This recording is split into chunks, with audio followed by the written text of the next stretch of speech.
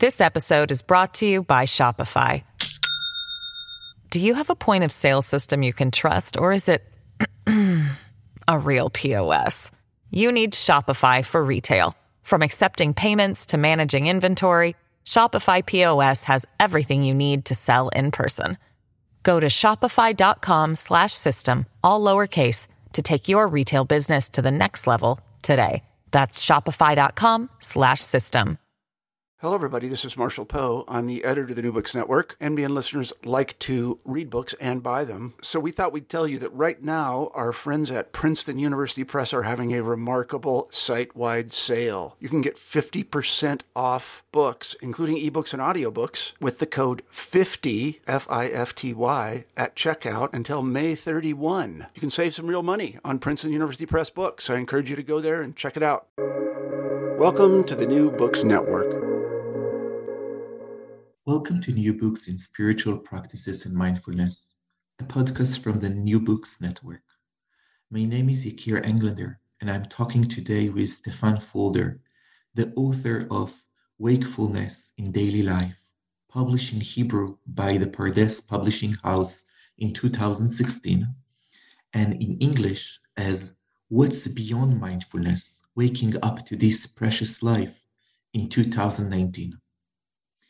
What is the power and significance of mindfulness and similar practices in conflict zones and conflict situations? Does a person need to challenge the norms and authority of the society and the attachment to nationality in order to seriously meditate? Is it possible to teach meditation and still encourage young people to serve in the military? What are the challenges and at the same time the opportunities of mindfulness for people who suffer from PTSD? Is it possible to believe in the power of a Buddhist-inspired spiritual practice, such as mindfulness, while being a believing Jew? And how should one distinguish between religion and the culture created around it? These are some of the questions that we spoke in this podcast. Stefan Fulder is the founder and senior teacher of the Israel Insight Society, Tovana, the major organization in Israel teaching Buddhist meditative practice. He has also worked since 1975 in the field of herbal and complementary medicine as an author, consultant, and researcher, publishing many books and research papers. Stefan, let's go deep into the meaning of teaching mindfulness in a conflict zone. How do you become involved as a British person who lives now in Israel with mindfulness, and how do you teach it in a place that holds so much conflict, pain, and suffering? If it's okay, let's dive in. And I want to take a few examples of things that are coming to me as someone who, is a beginner of practicing mindfulness, but it's coming again and again. I'm thinking about myself as an Israeli who needed to go to serve in the military, serve in combat for years. I think about my Palestinian brothers and sisters that are dealing with hard questions. They feel that they need a country, a state. Now, when people do meditation, there is at least a feeling that the ideal is that someone who do meditation and understand that by clinging to something, you actually just create more suffering. The work that you need to do is give up your Palestinian wish for a country. Why do you need why do you need politics? Like, just leave, be there. Or for the Israelis, it's like, why do you go to serve in the military? Like, how can I be in the paratroopers? How can I be in a combat and shoot when I every day start my morning with meditation and mindfulness? How do you do it in Israel and Palestine? Yeah, I think it's we have to be careful not to jump to statements about what the fruit of mindfulness is as a belief system, and come back really into the nitty-gritty of what is mindfulness, what its values are, what its purpose is, and where it can take you. So mindfulness does not lead you to a place where, because one of the end games of mindfulness is letting go of attachment to what is, therefore you have to believe in it at the beginning and say from the beginning, it doesn't matter about peace, it doesn't matter because I accept things as they are. Isn't that what the Buddha said? Shouldn't I just be mindful and say, instead of actually making change, just be mindful and leave things as they are? And the Buddha did not say that. And I think that's a fundamental misunderstanding of mindfulness. Mindfulness is a much bigger field than just paying attention. And it has values. And the values include, for example, if we are awake to the experience of us and of others, mindfulness brings us to be intimate with our experience and other people's experience, because we are the same as others. Yakir, I'm the same as you. Like you, I don't want to die. Like you, I don't want to suffer. You and I are the same. We're two people talking right now, but the empathy comes because of some affinity between us. The same way mindfulness will show us what's behind the eyes of the other, what the other suffers, how the other suffers.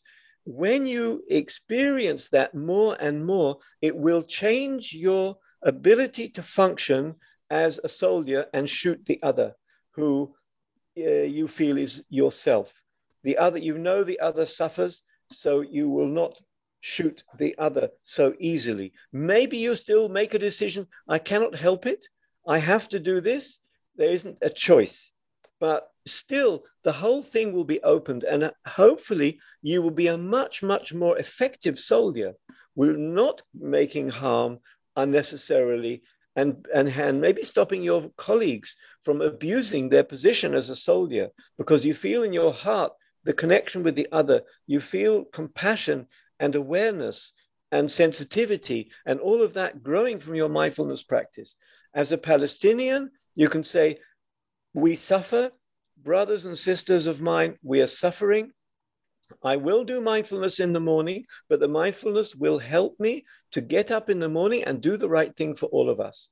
The right thing may be call for independence as a state, or the right thing may be have a cup of chai in peace and quiet in the morning, because we also need to do that.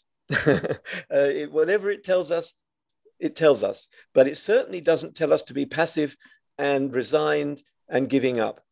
And there's a very interesting sutta or text. By the way, the mindfulness that I practice and I teach is really based on a big teaching, which is, I suppose you could say, the early Buddhist teaching, and not so much filtered through history, either history of the Theravada Buddhist countries, like the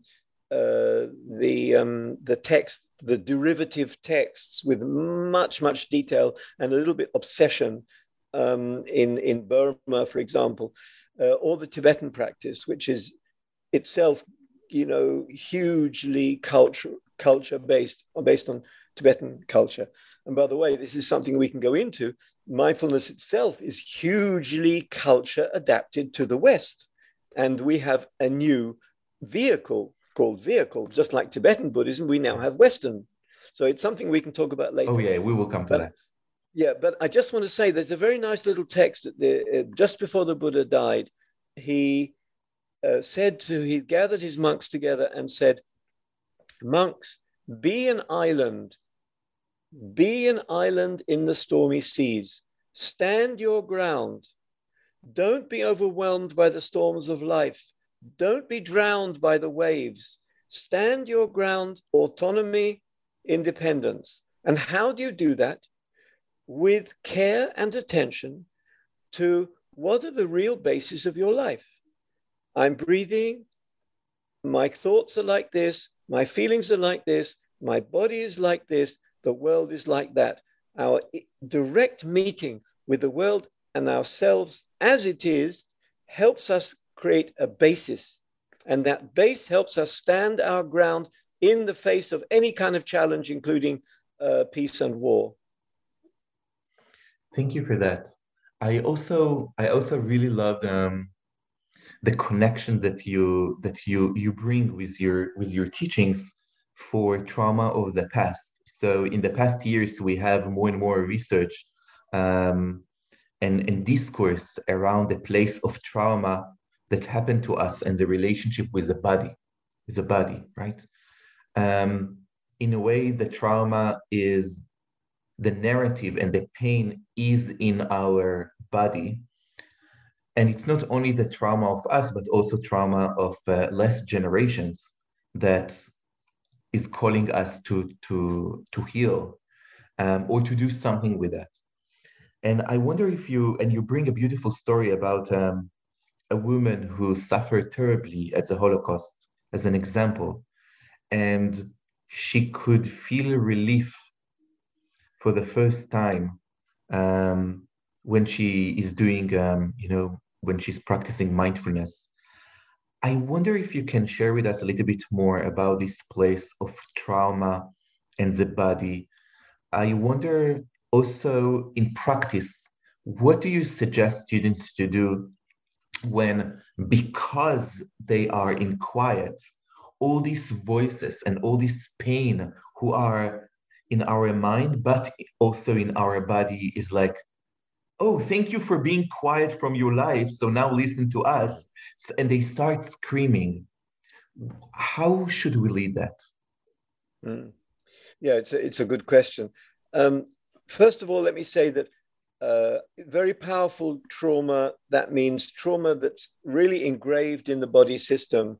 For example, we get plenty of soldiers, like you were serving as a soldier. We get today plenty of soldiers that come to us with, I would say, PTSD, post-trauma, and there's a really, I would say, powerful, almost like an inbuilt pathology that needs some special attention. It is not in the territory of ordinary mindful practice. It needs a more expert understanding because it's very strong. And so, for example, when we get people like soldiers who are suffering from post-trauma, we tend not to tell them to go inside too much and kind of delve in to the inner voices that you talked about, the inner trauma, because that can actually exaggerate it, that can actually give it more space, give it more room, and they can. So instead of that, we try and help them to have new resources. For example, the community, we have to be engaged with the community. If they're on a retreat, we ask them to work in the kitchen, to talk, not to be in silence, not to dive in under the waves too much, because they meet stuff there, they'll meet monsters there that they're not ready to cope with. They shouldn't dive in the ocean, they'll meet the monsters there. So instead of that, we try and encourage them to enjoy life, to feel life as a resource, to sit under trees, to go walking, to talk to us, to enjoy the morning, the sunrise in the morning and the sunset in the evening, and to feel that basically their health and their aliveness.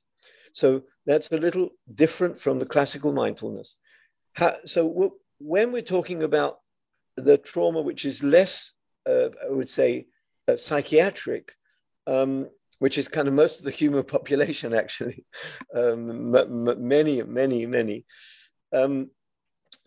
The world of mindful attention can really help. And the way it works is this: by paying attention authentically to what arises without censorship or without trying to dress it up or without pouring perfume on the shit, but we allow the arising of memory and the arising of pain and the arising of past trauma, whether it's yours or whether it's your parents or whether it's your communities.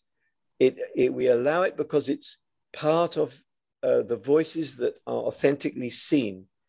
And the practice is firstly to acknowledge that this is a voice in me and it's all right. It's not a mistake. It's not I'm a cripple. It's not that I'm singled out as a victim, and it's just a voice bearing painful memory experience, whatever, even in the body. Allowing it, trusting it, meeting it head on. But the key is to meet these voices as a bit unwelcome, but a bit unpleasant, that can't dress them up, as visitors that knock on the door and come in and make a mess in the room. They're not the nice ones. They're not the angels. They're a little bit demons. They come in, they knock at the door, and they come in and they're not so pleasant to meet, but they're still visitors and they're still our stories, and we allow them to be there and then to go. And slowly, seeing them as visitors that come and go, we develop a relationship with them which is much more independent, much less controlled by them. They are visitors in present moment, in real time, that turn up and go. They are partners in our life. They are part of our inner face, you could say, the shape of our body, their inner face, yes, but slowly, we can feel our freedom with those voices. So that's the whole journey, is not to shut them up and not to dress them up, but to feel our innate freedom along with the voices as well. And when we do that, slowly, they actually do get less, because we don't give them the space. The Buddhist word for attachment, upadana, is feeding. It's a very interesting language there. What do we feed? So if we don't feed them, like if we don't circle around them like a moth around the flame and feeding the story about, oh, I feel suffering, oh, I feel so bad, oh, it's so terrible, oh, we have to do something about it, oh, on and on, and revenge and anger, and I hate those, and they're the evil ones, and so on and so on and so on, building story, building views and going around and around it. That's feeding it. And non-feeding it would be, yes, it's there. I acknowledge it. I give it its room that it asks for. I let it in through the door and I watch it come and go. And it's part of my life, but it doesn't dominate my whole inner life. I love the description of the visitor. There is a genre of stories in the Hasidic, which is one of the Jewish mystical genres, about people who are in their journey of growth, and always there is a time when someone from heaven sent them a visitor who is going to make a whole mess in their house. And it's so interesting the way how you put it, because I think that maybe for the first time I really understand what's happening in the story, is that it's not so sweet and they behave nice, because they need to do two things on the same time. One is to be very kind and to tell to the other, children that this person suffered a lot.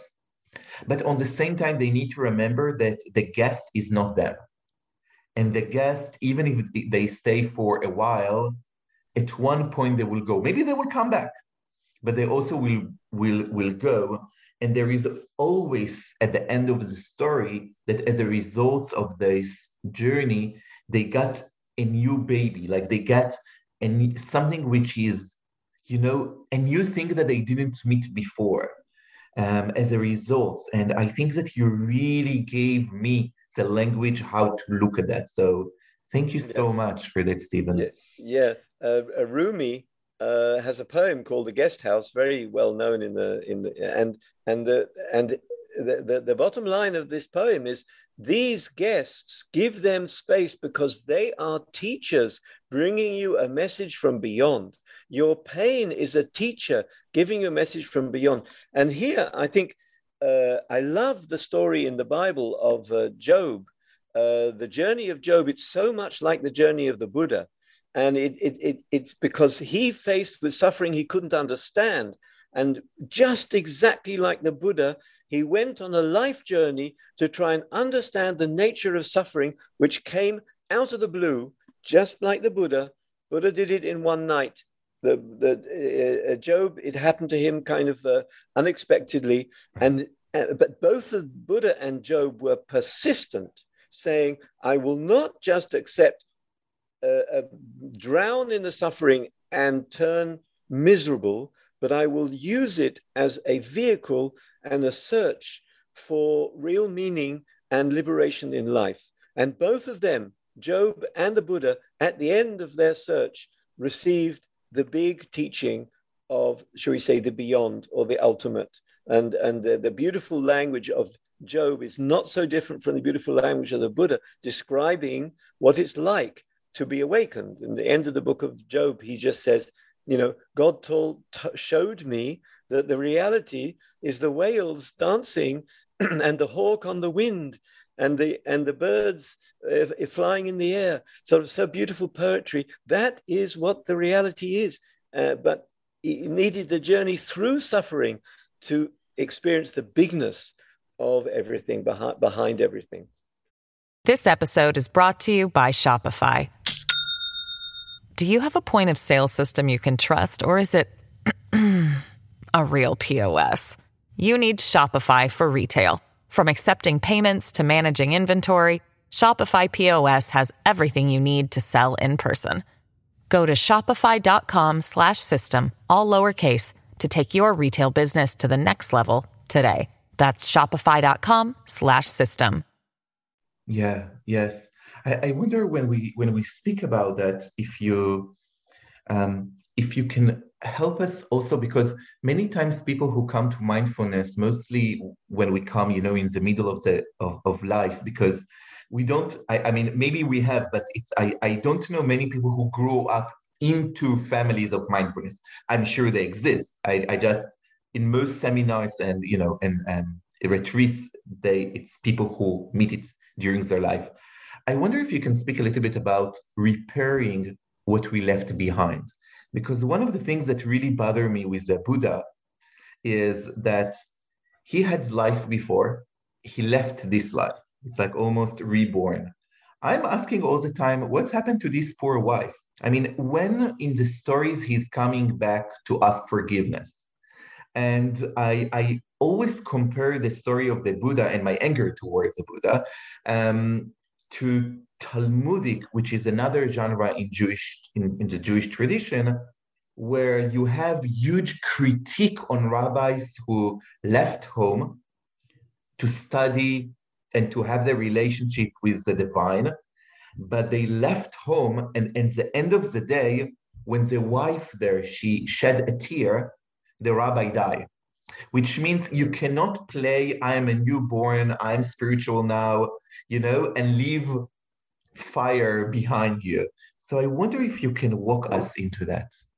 Yeah, I think it's a really nice a nice question, actually. And in some way or other, the Buddha, there was a dysfunctional family there.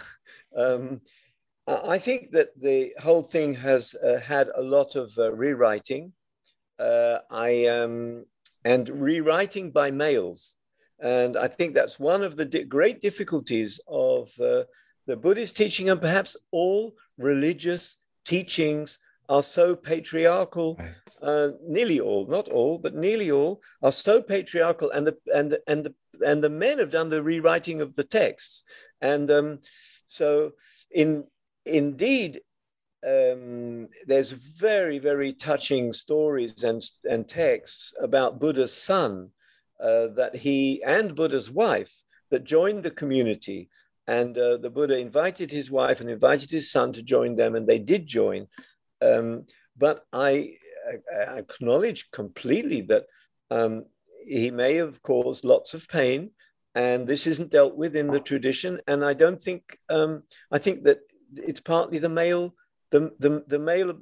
religious kind of ownership of religion that as the Buddhist world suffers from it, but so do all other religious. I mean, they burnt 9 million witches in the medieval time. Oh, You yeah. don't hear them burning priests or witches, female, often old women. Right. There is a story here which is very painful, and we have to be very sensitive to it. The Buddhist community still today is suffering from that, with a male-dominated many monasteries. A new monk that just arrived one day will be in front of the female nuns that have been there 20 years. And it's not acceptable in my view. And I don't think it's also what the Buddha taught, because in the text itself, the Buddha was asked these things. And at the beginning, he was a bit confused in a way. The text says, well, I suppose people asked him, well, can women be as enlightened as men? And is there a difference? He said, actually, no. You're a human being, and you can go on the journey. But he was subject to his culture, and the culture is patriarchal culture. So he was a little bit reluctant. And today, it's the same story in the religious culture, whether it's Buddhist or Christian or Jewish religious culture. The Dalai Lama, the one time I've seen him cry in a film is when someone asked him about the role of women in the Tibetan culture, and he cried, and he said, we have a big weight of history, and I wish I can change it, but I can't change it overnight. And he cried. When I was in the monastery in Amaravati in England, I asked the monk, the abbot, about this, and he said, look, we are changing, and what I'm doing is not to insist on these rules anymore. If a monk wants to go in front, fine, but if a female nun wants to go in front of the queue or stand in front, I will not say no. I will let things, but it's really, really hard to shift the tradition in 5 minutes. Right. And I think maybe this is one of the gifts that we see in religions in America, and also maybe in the Buddhist tradition, that we see more and more women who are Western, and they are one of the top teachers, and that's completely right. And I think that's one of the beautiful things about Western Buddhist practice, that we have now a new culture, just like Buddhism came into Tibet with people who just were practitioners and wise guys and wild guys that actually went into Tibet and brought this teaching, and then it developed around it a kind of shell of cultural history of the Tibetan culture. The same thing happened in the West and is happening. It's only arrived in the West about 60 years or so. Right. When I started, I was one of the first, along with a few pioneers, who brought the teachings. I don't mean intellectual text or translation of texts. That's been going on for 100, 150 years. Buddhist texts have been translated into English and so on. But real practice has only been going around 60 years or so. And what happened is mindfulness became the flag of the whole Buddhist teaching. Well, that's fair enough. I don't have a problem with that, because it has to start somewhere. And then mindfulness has turned into this huge institution, practice, and so on. It's gone into the British Parliament. It's gone everywhere. But all the rest of the teaching, which is vast, is waiting for us there. And it's dripping in slowly, but it's still on its way. It hasn't reached. And so the kind of foot in the door is mindfulness, but all the rest is waiting out there. And I've written about this. I've got books about this myself. Thank you, Stephen. I think the next things that we're seeing now is also to have Buddhist teachers and mindfulness teachers who are from the LGBTQ community. Question around race is becoming more and more important and getting voices. And I hope that as the West got a lot of gifts by the gifts of mindfulness, also something in this mixture, in this new soup that is happening here, will also give gifts outside around that. Yeah, I want to just a small story about that. I've tried to teach Palestinians and mindful practice and so on. I realized that there is a very Western, Anglo-Saxon, psychology-based language that is connected with the way the Buddhist teachings arrived in the West. So I had one time 60 Open University Palestinian students. I was in Nablus, and they said, "Oh, please teach us meditation." And I said, "Okay." And I started, and I talked about the body and the breath and awareness, and they were looking at me with open eyes, as if like to say, "What the hell are you talking about? I don't understand anything you're saying." So I stopped, and I realized it wasn't working, and so I asked them, "What is your images of deep quiet? Tell us, what are your images of deep quiet?" And they said, "Oh, our Arab culture is the culture of the desert. We have the quiet of the desert. We have the quiet of the palm tree, of the tree in the middle of the Khan, the Arab architecture. It's so with walls around and a lemon tree in the middle, or the date palm, and they come in our dreams, and they're part of our culture. We know silence." And I said, "Oh, good. Okay, let's start with that." And I gave them images, and through the images, they could really practice. They could develop a kind of a inner space. They could dive into inner space using the springboard of something that's culture based to their culture. And it hasn't really happened actually in the Islamic world significantly yet, but it has in the Judeo-Christian, Western, Anglo-Saxon, modern world. It has come, but not yet in the Islamic world. Thank you. So I want to stay for a little bit more around the question of gender and sexuality.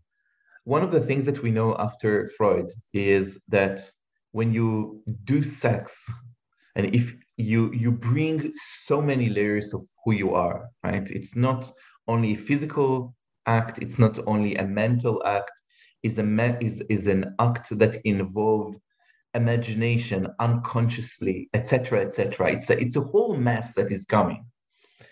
And I wonder, because of the way how we look at mindfulness, or more specifically at Buddhism, that the highest teachers are monks, I wonder how much this tradition actually do not let us to have good sex. I don't know how to say it in a better way. It's like, what about lust? What about BDSM? What about like good sex? And when I think about that, and when I think about my mindfulness life, there is disconnection in the way how it is taught to us. And something in your book, I felt create connections.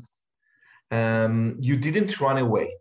As I said, one of the reasons that I love the book is because it feels for me very real.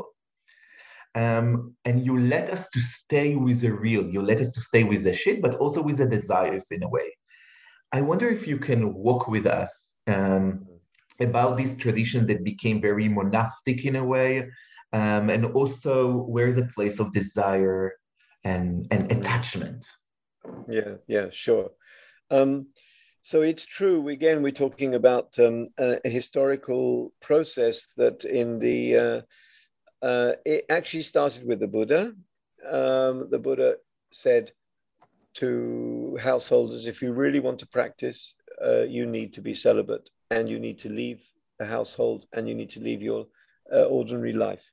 And the reason is that the amount of real deep inner practice that needs you to devote yourself 24 hours and going into very subtle places in the consciousness, it just doesn't go with being swept by desires and busyness and struggle. You need to step out, to go out of that in order to really, really dive in to a spiritual journey. So that has been a standard statement in most. You think of the Christian monks, you think of the Desert Fathers, you think of the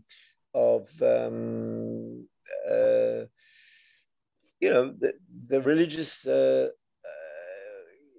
I don't know, not so much in the Jewish world. The Jewish world tend not to do this. But it's still the rabbis described as people who are not very sexual. Yes, it's not there. Yes. So that's the origin of it. And it then became institutionalized, and the monks became culturally the leaders of the Buddhist faith and the teachers of the Buddhist faith. And unfortunately, they also got the status. And we see it really, we see it today in Burma, for example, Myanmar. It creates tragedy as well, where the monks have the status. And so the government just recruits some of the monks to support them, and the monks give them status and reward, and they have a deal between them. So it's the same, and I think, with the Christian church, with the popes and the bishops and so on, that were all celibate. I think that has been a historical, cultural movement that is being also abandoned in Western Buddhist teaching, because the Buddha was asked, can a householder with a family, having sex, making children, can he reach enlightenment? And the Buddha said yes. Maybe more difficult, maybe it needs more of a struggle, because it's in a way easier to go on a permanent retreat and just cut yourself off. Maybe it's easier, but it's certainly not. And the Tibetan lamas are often married and have partners. So it's changed now. The Western Dharma, the Western Buddhist teaching, doesn't really hold that anymore, and doesn't put monks the number one. The major teachers in the West are people like myself or Jack or Christopher Titmuss or Joseph Goldstein or others who are family, who enjoy sex. And so looking at the teaching itself, there isn't a teaching that says you mustn't have desire. That desire is toxic. What there is when the desire takes over and occupies the mind and begins to take over more and more territory in inner space, then you are attached, you are stuck, and it kind of draws you away from the devotion to something bigger than what your body asks, what your body needs, or what your mind needs today or tomorrow. The neediness and the way it occupies more and more space in the mind is the problem. But natural, ordinary desires, in other words, when you're hungry, you eat. When the Buddha was hungry, he went out to the village and got food. When a householder is sexually triggered, there's nothing about male, female. It has to be a male, female. It doesn't matter. Its desire is desire. So there's nothing basically wrong with a desire that arises naturally and then is satisfied or not. And you're independent and free. And if it's not satisfied, you're also free. If you don't get lunch, you're also free. If you don't have sex, but you have desire which is unfulfilled, you're also free. You don't turn it into a story or a problem or build anything around it, or doesn't destroy your life.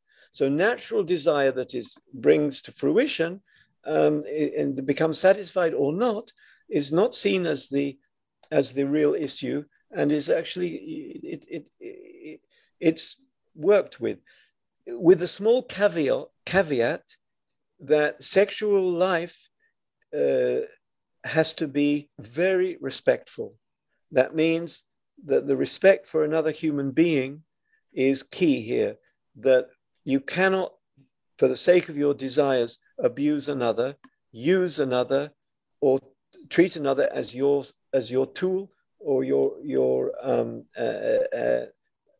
agent for your satisfaction. So that's one of the no-nos, but not sex itself. abuse inside sex, that's a no-no. But natural desire, including sexual desire, is not a problem as long as it's, just natural and coming and going just as hunger or any other natural desire. We need it for our life. Without Yes. it, we won't have children. We won't eat. But I think even a little bit, I wonder, and this is the places that I'm still stuck, and I want to ask you in this opportunity. There is an ability to look at food when I'm hungry. I'm hungry, so let's eat. There is also a decision to dedicate a half day in order to create a gourmet meal because you want this delicious, you want to touch you want to experience yourself in a new way. I have a desire for sex. Let's have sex of course, with respect and consent, no question. But there is also life that it's a style of life of people who says, I want to explore who I am by meeting the other in sexual communication. Like I see the other in a different way when I go to this journey. And I wonder how much the tradition that you teach invite us to go to these journeys, to go and explore. It's like, don't only meet, there is something even with the fact that we sit, that you meet yourself, or when you meet your inner life. Also, when we do walking meditation, at the end of the day, you are very much inside yourself. I wonder what's the invitation to go and explore and how I can do it with mindfulness. Yeah, I understand. I think that the answer might be a little bit challenging what you said just now. Is it really necessary? That could be an answer that comes from mindfulness. In other words, what you're saying is you're doing walking meditation and you really, really want to explore your relationship to this amazing, amazing flower that you see in front of you that is so excruciatingly beautiful, and you want to really explore it. Mindfulness will say, yes, do it, but don't forget that the thorn by the side of the path or the little grass under your feet is as beautiful and as exquisite as this so-called beautiful flower that you want to explore.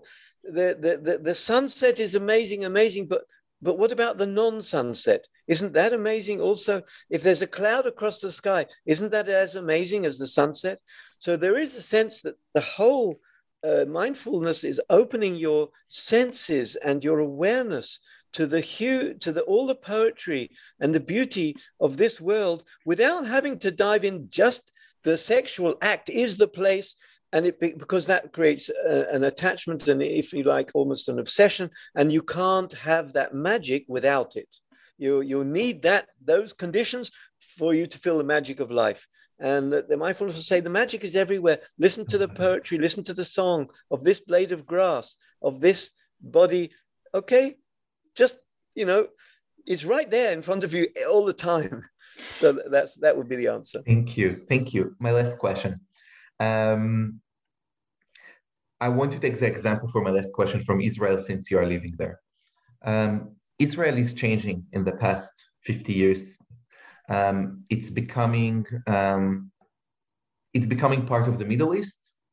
There is more and more children and big families, more religious in a specific way of Judaism. Let's focus on the Jewish community and just for this question. In your book, you critique religions and way of living when we attached to teachers, that whatever the teacher says, we say, because the teachers say that, not because we reflect, which is in some ways the opposite of what's happening in some communities in Israel as the ultra-Orthodox. We saw it with the coronavirus, that sometimes there was a conflict between, the medical world and the rabbis who said, like, but we believe in something. I even think about the Dalai Lama, but that's how much he is a teacher and how much he's a figure that people just like. But it maybe teach us, Stephen, that people need some idolatry, some good idolatry, because the pain of life is huge. You critique it in a few times in your book, and I wonder if we are allowed to critique it, because you are right, it's attachments, but also to say, as you told me at the beginning of our talk about the Israelis and Palestinians, shwai shwai, step by step. So it's also okay that some communities, because of the pain, they just want the rabbi sometimes to decide for them because they're too tired. How do we walk here? Yeah, I think that it's okay. The teaching would say, if belief, when we're talking about any belief here, belief in an authority figure or belief in a teacher, if it's helpful, then go for it. But realize it's only temporary, that the real teacher is your inner truth. Your real teacher is your authentic experience itself, because you can't reach heaven, any other way. You can't reach heaven because someone tells you that heaven is up there and go. It's the only way you can reach heaven is by seeing that heaven exists deep in your heart, and then you're really there. And no one else can do it for you. No Messiah can do that for you. But on the way, it is possible. But I would say that the key is in a text called the Kalama Sutta, where the question is, how do we find an authentic teacher? And the answer is, listen, see if the teaching really is helpful, beneficial, kind, and authentic, and that when you try it out, it gives you a real, genuine help on the way, and then go for it. So check it out and check out your teacher. Don't automatically believe what your teacher says, or your rabbi, or your priest, or your Buddhist monk. Don't automatically believe. Check it out.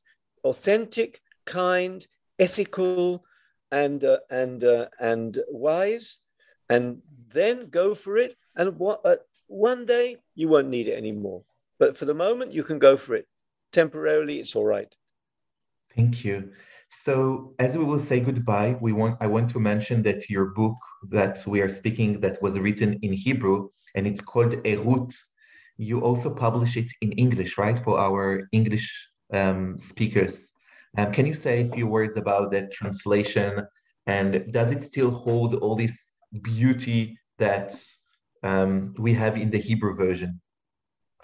Yes, it does. It's a direct translation. It's called What's Beyond Mindfulness? Waking Up to This Precious Life. So it has and the Hebrew title is Erut. It means waking up in daily life. So the subtitle of the book, my book in English, What's Beyond Mindfulness, is Waking Up to This Precious Life. And I have it here in front of me. And it's got some really good recommendations from leaders in the mindfulness movement. Here on the cover of John Kabat-Zinn, who is in a way one of the key people, said it's a deeply illuminating book. It was kind comments from many of the leaders in the field. So it's published by Watkins, and of course available on Amazon, etc. What's Beyond Mindfulness is the English language. The Hebrew one, I must say, has been an amazing success in Israel, a small country, but 18,000 people bought the book, and it's number one bestseller 18 weeks in the list of the instructional books, which I was really delighted about. And it means that the message is getting out there and people appreciate it. Oh, it's so needed in Hebrew. I was real lucky to read it. And, it spoke the language that I think for many Israelis and Palestinians, It's like it's in a way in our language, and you did the translation in such a beautiful way. Stephen, thank you so much for coming to the New Books Network. Thank you, Yakir. It was great. Enjoyed it.